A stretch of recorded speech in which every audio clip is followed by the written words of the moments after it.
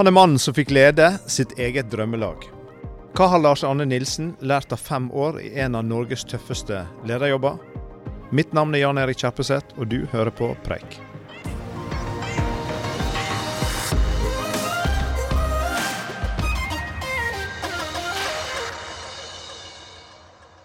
Det må jo ha vært et sjokk å gå fra Hødd til Brann. Ja, det var en stor overgang, men samtidig så er det mye det samme. Hvis det å gå inn i garderoben og forberede god trening, det er egentlig det som er greia. Men det er så mye annet utenfor, så du slapp i Hødd. Men jeg kranglet jo med journalistene i Vikebladet også, så det er ikke... det skjedde. Ja, det skjedde det. Det tok jo det også innimellom. Så fotballen er jo sånn, det er egentlig det å gå inn i garderoben og gjøre jobben. Det som er viktig, det er at du fokus på det. Og så er selvfølgelig Brann veldig, veldig mye mer ting som skjer utenfor garderoben. Hva var de viktigste grepene du gjorde når du kom til Brann for å klare å snu trenden?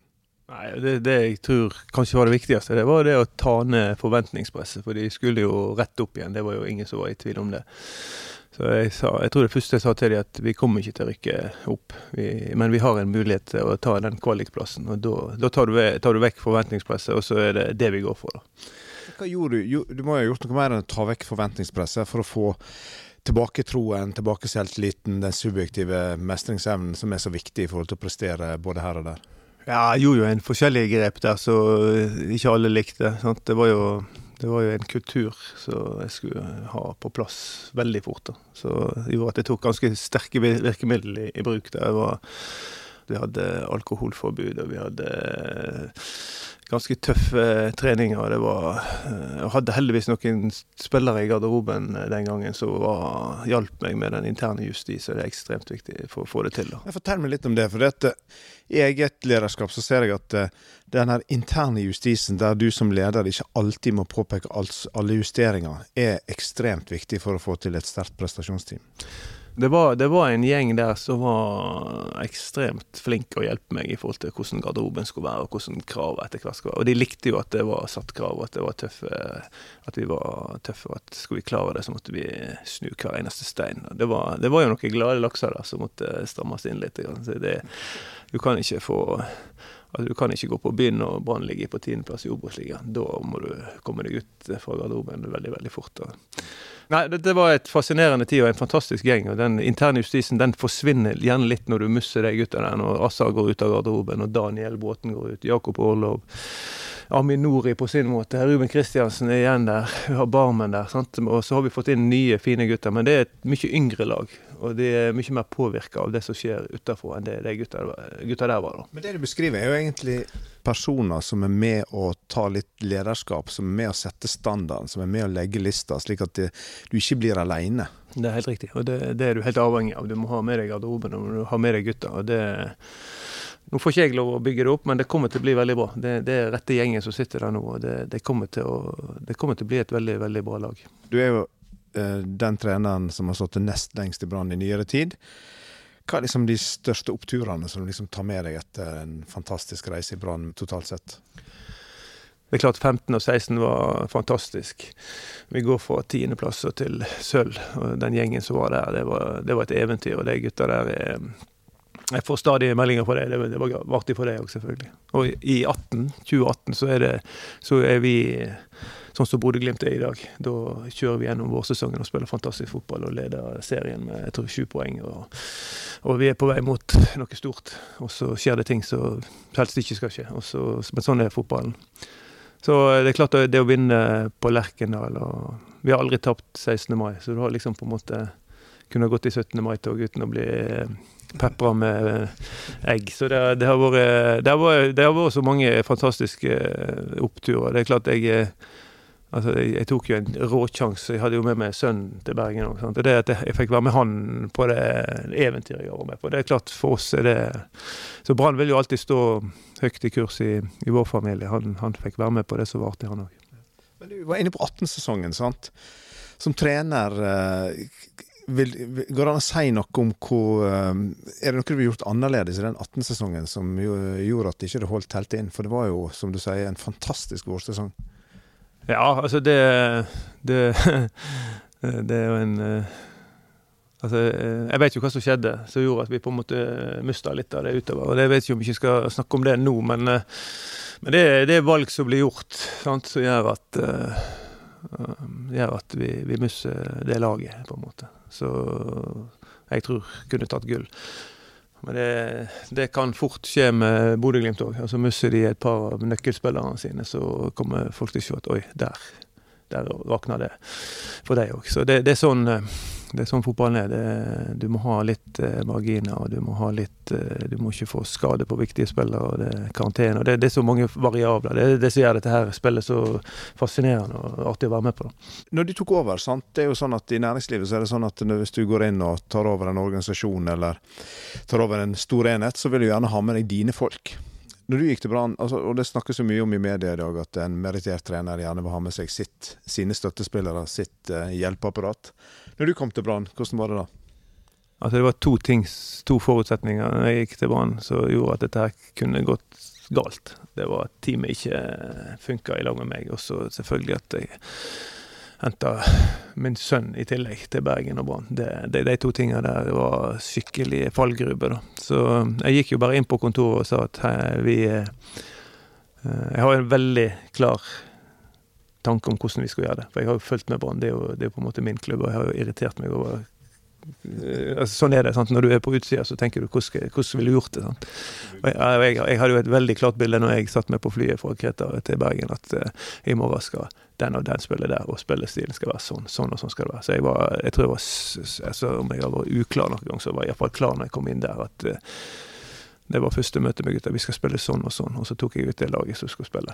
Og det var budskapet til trenerteamet, og det måtte jo legge om helt. De hadde jo spilt 4-4-2 på en helt annen måte. Du var ekstra forberedt fordi at det var din klubb, egentlig, sier du. Du hadde tanker og tenkt mye over hvordan ville du gjort det hvis du var i den posisjonen?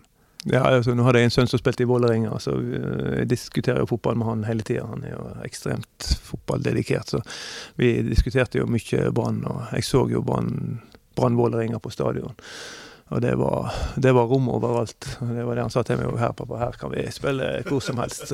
Dette her er jo gale-Mathias. Så jeg var veldig tydelig på at det her skal strammes opp, og her må vi gjøre noe. Og jeg tror gutta likte det veldig godt også. Men det er ikke sånn at hvis du tar over en gjeng som er litt strippet for selvtillit, som ikke har lykkes, så vil de ha en tydelig retning. De vil ha en tydelig beskjed og forståelig beskjed.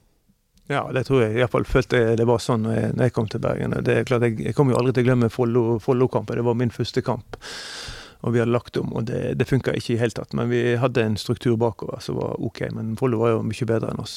Og jeg husker i pausen, jeg var egentlig normalt sett så har du lyst til å ta folk hvis ikke de duellerer eller springer eller jobber hardt nok, eller du ikke ser at det gløder av dem. Men jeg tenkte jeg kom inn i garderoben, så det er sånn, det bildet kommer jeg aldri til å glemme, for jeg var jo spent selv, og jeg så på de var grå. Altså, de var så sliten opp i hodet, for de har jo vært gjennom ganske mye tøffe ting. Det å ikke få det til i Bergen er ganske tøft. Det er ikke bare for trenere, det er for spillere også. Så jeg husker budskapet i garderoben, bare ut og gjør deres beste. Bare prøv å ta duellene dine og spring, og gjør ditt aller ytterste. Ikke tenk på noe annet, så får vi se hva vi får. Men fortell om det da, for oss som lever en litt mer rolig lederhverdag, så ser jeg for meg at de der pausene, der du liksom skal prøve å snu en første omgang som har vært dårlig, hva sier du da? Føler du at du har lykkes med å få guttene til å gjøre noe annet i andre omgang? Og hva tid liksom føler du har nådd frem i den pausepraten som ofte blir betegnet som ganske viktig? Altså, det er forskjellige måter å gjøre det på. Min måte er å la de få 10 minutter i fred. Jeg går ikke inn til de før det er liksom 5 minutter igjen, og da har jeg en 2-3 punkt kun, så vi må på en måte ikke få mye informasjon, for de er ikke mottagelige for så mye. Men hvis det går på det grunnleggende, for det har jo vært mantraet vårt, at vi skal aldri tappe på det grunnleggende, det som går på vilje til å vinne, og duellspill, og løpskraft, og gjenvinning, og alt dette omstillingene, sant? Så vi skal være et lag som aldri taper på det. Og hvis ikke det er på plass, da kan det smelle litt i veggene, og det har vært veldig bra. Det er sjelden det har vært nødvendig. Men i min verden så ser jeg 2 forskjellige ledere, spesielt i den krisen som vi er inne i nå i på en måte Norge, med å få banker med større tap og så videre. Så har vi noen ledere som fokuserer ganske mye på at rammebetingelsene ikke er optimale. Nå skal vi gjerne sånn, og det er litt uflaks, og det er litt sånn og sånn. Og så har vi en god del ledere som bare krummer nakken, går inn, og så vet at rammebetingelsene er aldri perfekte. Sånn er det bare. Men det handler om å spille med de kortene du har. Og sånn må det jo være i fotballen også, at det er alltid en skade, det er alltid en som blir ute med gult kort. Det er aldri sånn at du over tid ikke må håndtere uforutsatte ting, og ting langt fra optimalt. Hvordan jobber du liksom med fokus? Jeg hadde en fantastisk trener en gang i tida. En som virkelig har sett opp det. Det er en som heter Brede Skistad, jeg tror og du har snakket om han litt før. Han hadde et sånt bilde til oss en gang. Banen var umulig å trene på, så han bare tok oss med ut i en skau, og vi sprang 3-4 kilometer til knes i snø. Og vi hadde hørt den praten som gikk i løypa når vi sprang der. Han stod og ventet på oss. To runder, sa han. Og så tok vi en runde, og så vi bestemte oss for at det her går jo ikke. Vi sprang jo en time, sant? Det er helt meningsløst. Og så kom han tilbake, det holder, sa han. Så kjørte han bare. Og vi tenkte, det her gidder ikke, det her går jo ikke. Og så kom han tilbake på treningen dagen etterpå. Og så sa han, hvorfor gjorde jeg det, sa han. Og ingen som skjønte noe av hva han tenkte på med å sende oss ut i skogen. Og så sa han, jo, fordi, sa han. Altså, når vi kommer på en bane der det kan være snø, det kan være regn, det kan være vind, det kan være dårlige dommer, det kan være utstyret som gjør det kan være mange ting som kan på en måte få oss ut av fokus. Men dere skal kun tenke på det jobben dere har fått, og den dere skal gjøre. Det handler om å ha fokus. Sånn. Og det var for meg, det kommer jeg aldri til å glemme. Så det er liksom det å ikke finne på unnskyldninger. Du skal bare gjøre jobben, du skal bare ha full fokus på det du får beskjed om å gjøre. Men over til et annet tema. Jeg har latt meg imponere siste uken over at du har virkelig gått av med stil. Jeg ser i næringslivet så er det veldig mange som slår veldig hardt med dørene, går ut veldig bittre, lar seg kanskje styre følelsene mer enn tankene når det er tid for endring. Hvordan har du forberedt deg på at denne dagen kunne komme? Nei, altså jeg er jo veldig takknemlig for at jeg får lov å være her så lenge, og har fått opplevd såpass mye som jeg har fått opplevd. Det har egentlig vært et eventyr fra der vi var og til dit vi er i dag, og det at Brann velger å avsette treneren når vi er på øvre halvdel og i korona med de utfordringene og de stang ut kampene vi har hatt, så tenker jeg at da er Brann på en måte der de skal være. Da har jeg på en måte vært med. Jeg har ikke gjort alene, på ingen måte. Men da har jeg vært med og tatt Brann fra bunnen av Obos-ligaen til toppen av norsk fotball. Og de er ikke fornøyd. Så da må jeg ha gjort noe rett. Sant? Det tenker jeg. Altså for meg var det veldig viktig at ikke det var gutter som tok meg. Altså det hadde vært tungt. Da hadde jeg måttet bruke lang tid på å komme meg opp igjen. Men altså, jeg har fått så mye meldinger med gutter. Jeg har pratet med dem, de har ringt. Og det er liksom garderoben som er viktig for meg. Og trenerteamet, det viser på en måte, det viser å ha slåss i dag. Det viser å ligge i skyttergraven og tatt de kampene som har kommet. Og jeg setter utrolig pris på den gjengen i garderoben og de trenerne som jeg har vært med. Og så jeg har ingen konflikter i klubben. Jeg respekterer at jeg vil ha en endring. Og jeg har et godt forhold til alle. Jeg reiser fra Brann med en trist følelse, men en god følelse på en måte. Den jobben du har hatt med å være trener for Brann, i mitt hode så må det være en av Norges mest krevende ledere å jobbe, i hvert fall en av Norges mest krevende trenerjobber. Interessen rundt Brann er jo en vanvittig styrke, og gjør jo at klubben har et vanvittig potensial, men det betyr jo også at du skal være ganske robust for å trene en klubb som Brann, og jeg leste i VG at dette fikk du merke allerede på første møte med klubben. Da var pressen på plass, og de hang i trærne. Ja, det var helt spesielt. Altså, jeg var ikke helt forberedt på det. Jeg kom jo på en sånn Kina-reise fra Hellas og kom til Brann stadion, og jeg tror ikke jeg sov på 24 timer, så det var helt spesielt. Jeg ble smuglet inn, og ingen skulle vite at jeg var der, eller hvem jeg var, for hvis ikke forhandlingene gikk fram, så skulle ikke noen vite hvem det var. Så det var helt Texas der. Så jeg tror at jeg måtte på toalettet da, så jeg må på toalettet, og det var et stykke av gå, så der er en sånn kant, jeg måtte krype langs kanten og se inn, for jeg måtte ikke kjøre meg, for de stod jo med telelinsene sine, så de hadde full kontroll, så det var spesielt, det var det. Så jeg tror jo det at den medieinteressen som er i Bergen, den skaper masse interesse. Og så er det også da spørsmålet om det er like bra for utviklingen, men det kan andre få svare på. Men en ting som har som jeg har tenkt litt på når jeg har lest om deg og Brann i de par siste årene, er jo at det må jo være ekstremt krevende å være leder når du må ta høyde for at det du sier i garderoben, eller det du sier til spillerne dine, fort kan stå i avisa 2 timer etterpå. Jeg ville synes det var krevende, for å si det sånn. Hvis det vi gikk gjennom på ledermøter og andre ting, måtte jeg ta høyde for, kunne lekkes til media rett etterpå. Hva gjør det med lederskapet? Ja, selvfølgelig, det gjør det vanskelig. Det var jo noe nytt for meg. Jeg er jo vant til at garderoben er en hellig sted der vi kan prate om alt, og spillerne kan fortelle hva de tenker og føler, og jeg kan være veldig direkte i tilbakemeldinger. Så du må bare forholde deg til det på en måte, men det blir en litt spesiell garderobe av det da, og det skulle jeg gjerne hatt det vekk, men den er vanskelig. Men det å håndtere å være så utsatt og bli skrevet så mye om, har du hatt noen strategi? Leser du ting selv? Kobler du bare ut? Hvordan jobber du? For jeg tenker at det må en gjøre på en eller annen måte for å holde fokus, og for å ikke bli tatt, og for å klare å være indrestyrt da. Ja, hva jeg gjør for å koble ut? Nei, altså det... Ja, første spørsmål er egentlig, kobler du ut media? Leser du media selv, eller bare tenker du at det får være? Til å begynne med, i starten av min Brann-karriere, så gikk jo ting veldig bra. Jeg las det som sto i avisene i for stor grad, og jeg merket at jeg mistet fokus. Jeg ble opptatt og irritert på ting, og jeg skjønte at dette her må jeg bare kutte ut, for dette... Ja, du må få et litt tunnelsyn i forhold til det som er viktig i fotball, og det er å ha neste trening skal være god, og så må du jobbe med guttene, og så må du vinne kamper. Det var egentlig det som var greia, og da må jeg bare på en måte...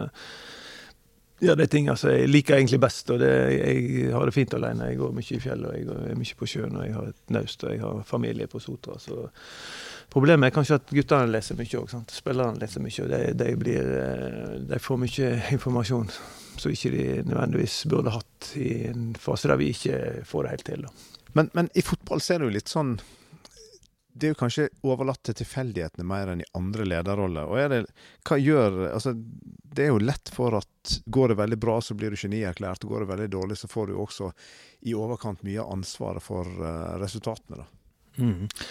Og da er det viktig at du har fotballkompetanse i ledelsen, at de skjønner mekanismene som foregår. Jeg tror jeg tar ikke av når det går bra, men jeg går heller ikke i kjelleren når det går dårlig. Men det er jo klart det er viktig at jeg rundt, og de som styrer klubben, skjønner de mekanismene der. Fra utsiden så ser det ut som at det å være fotballtrener handler om å lede veldig mange spillere, ofte med stort ego, som kanskje er grunnleggende individualistiske i sin tilnærming, men som skal få et kollektiv til å fungere. Det er riktig, men samtidig så er det en del av fotballen, det at du er det du må selge inn og prøve å selge inn, det at du er i en tropp, og vi kommer til å bruke de spillerne som på en måte til hver tid er best, og du må alltid være klar til å gjøre jobben, for de har godt betalt for å drive på med det artigste de vet, og de må være klar, og de må støtte laget når laget vinner. Altså, hvis vi får for mange sure epler, så er det enten må de innfinne seg med det sånn som vi skal ha det, eller så må vi få de ut, altså hvis de ikke håndterer den jobben de har. For jobben til en fotballspiller er å alltid være klar, og alltid spille når du får beskjed om det. Og så er ikke det sånn at de alltid er fornøyde, og det er jo de spillerne du må på en måte bruke tid på og snakke med. Og håndterer ikke de situasjonen, så må vi finne løsninger. En ting som jeg har bedt meg merke, som du har sagt, er at det er ikke lagoppstillingen som vinner kamper, det er laginnstillingen. Ja, da er vi tilbake til det som er det viktigste for meg, hvis det er laget. Altså at du skal gå ut på banen der og prøve å gjøre lagkameraten din så god som mulig.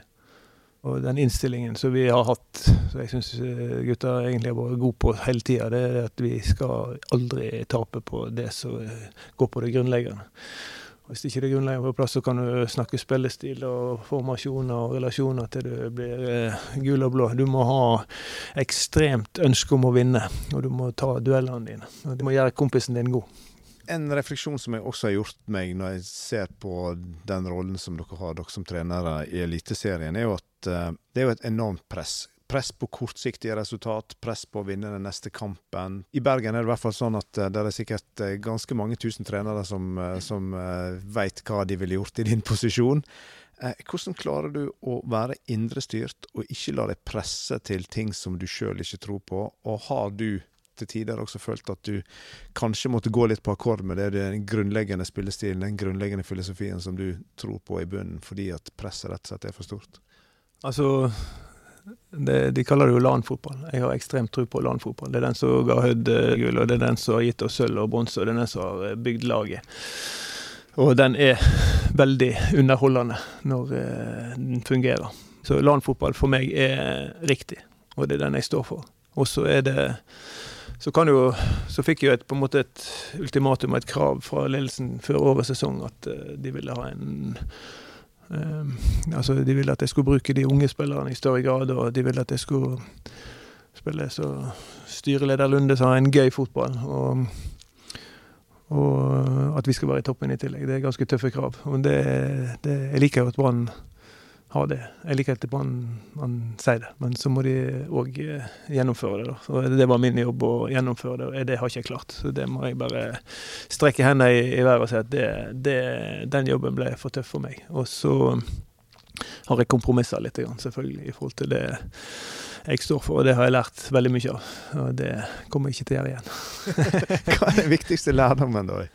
Du tar med deg, kan du utdype det litt mer? Nei, det er jo det å ha fokus på det som er det viktigste. At du på en måte stenger ute alt støyen og alt som er på utsida, sant? Og ikke bruker energi på det. Og så gå inn til kjernen, og det handler om neste trening. Det handler om å ta seg av de gutter som skal ut og krige og slåss for Bergen og byen og Brann. Sant? Det er det som er viktigst for meg. Og støyen fra utsida, den tror jeg er ganske god å stenge ute. Ja. Men du, en ting som jeg har bedt meg merke, som du har sagt, stolt, men aldri tilfreds, en på en måte en ledestjerne for hvilken kultur du ønsket å bygge. Det som sa det der til meg, det var hun, sjefen i Ulstein-konsernet i Ulsteinvik, etter at vi hadde tatt gull med Hødd, og hele bygda og Sunnmøre tok helt av. Og det var bare så, ja da, det er greit, dere skal få være stolt, men ikke bli fornøyd, tenkte jeg. Det er helt nydelig sagt. Helt til slutt, Lars Arne.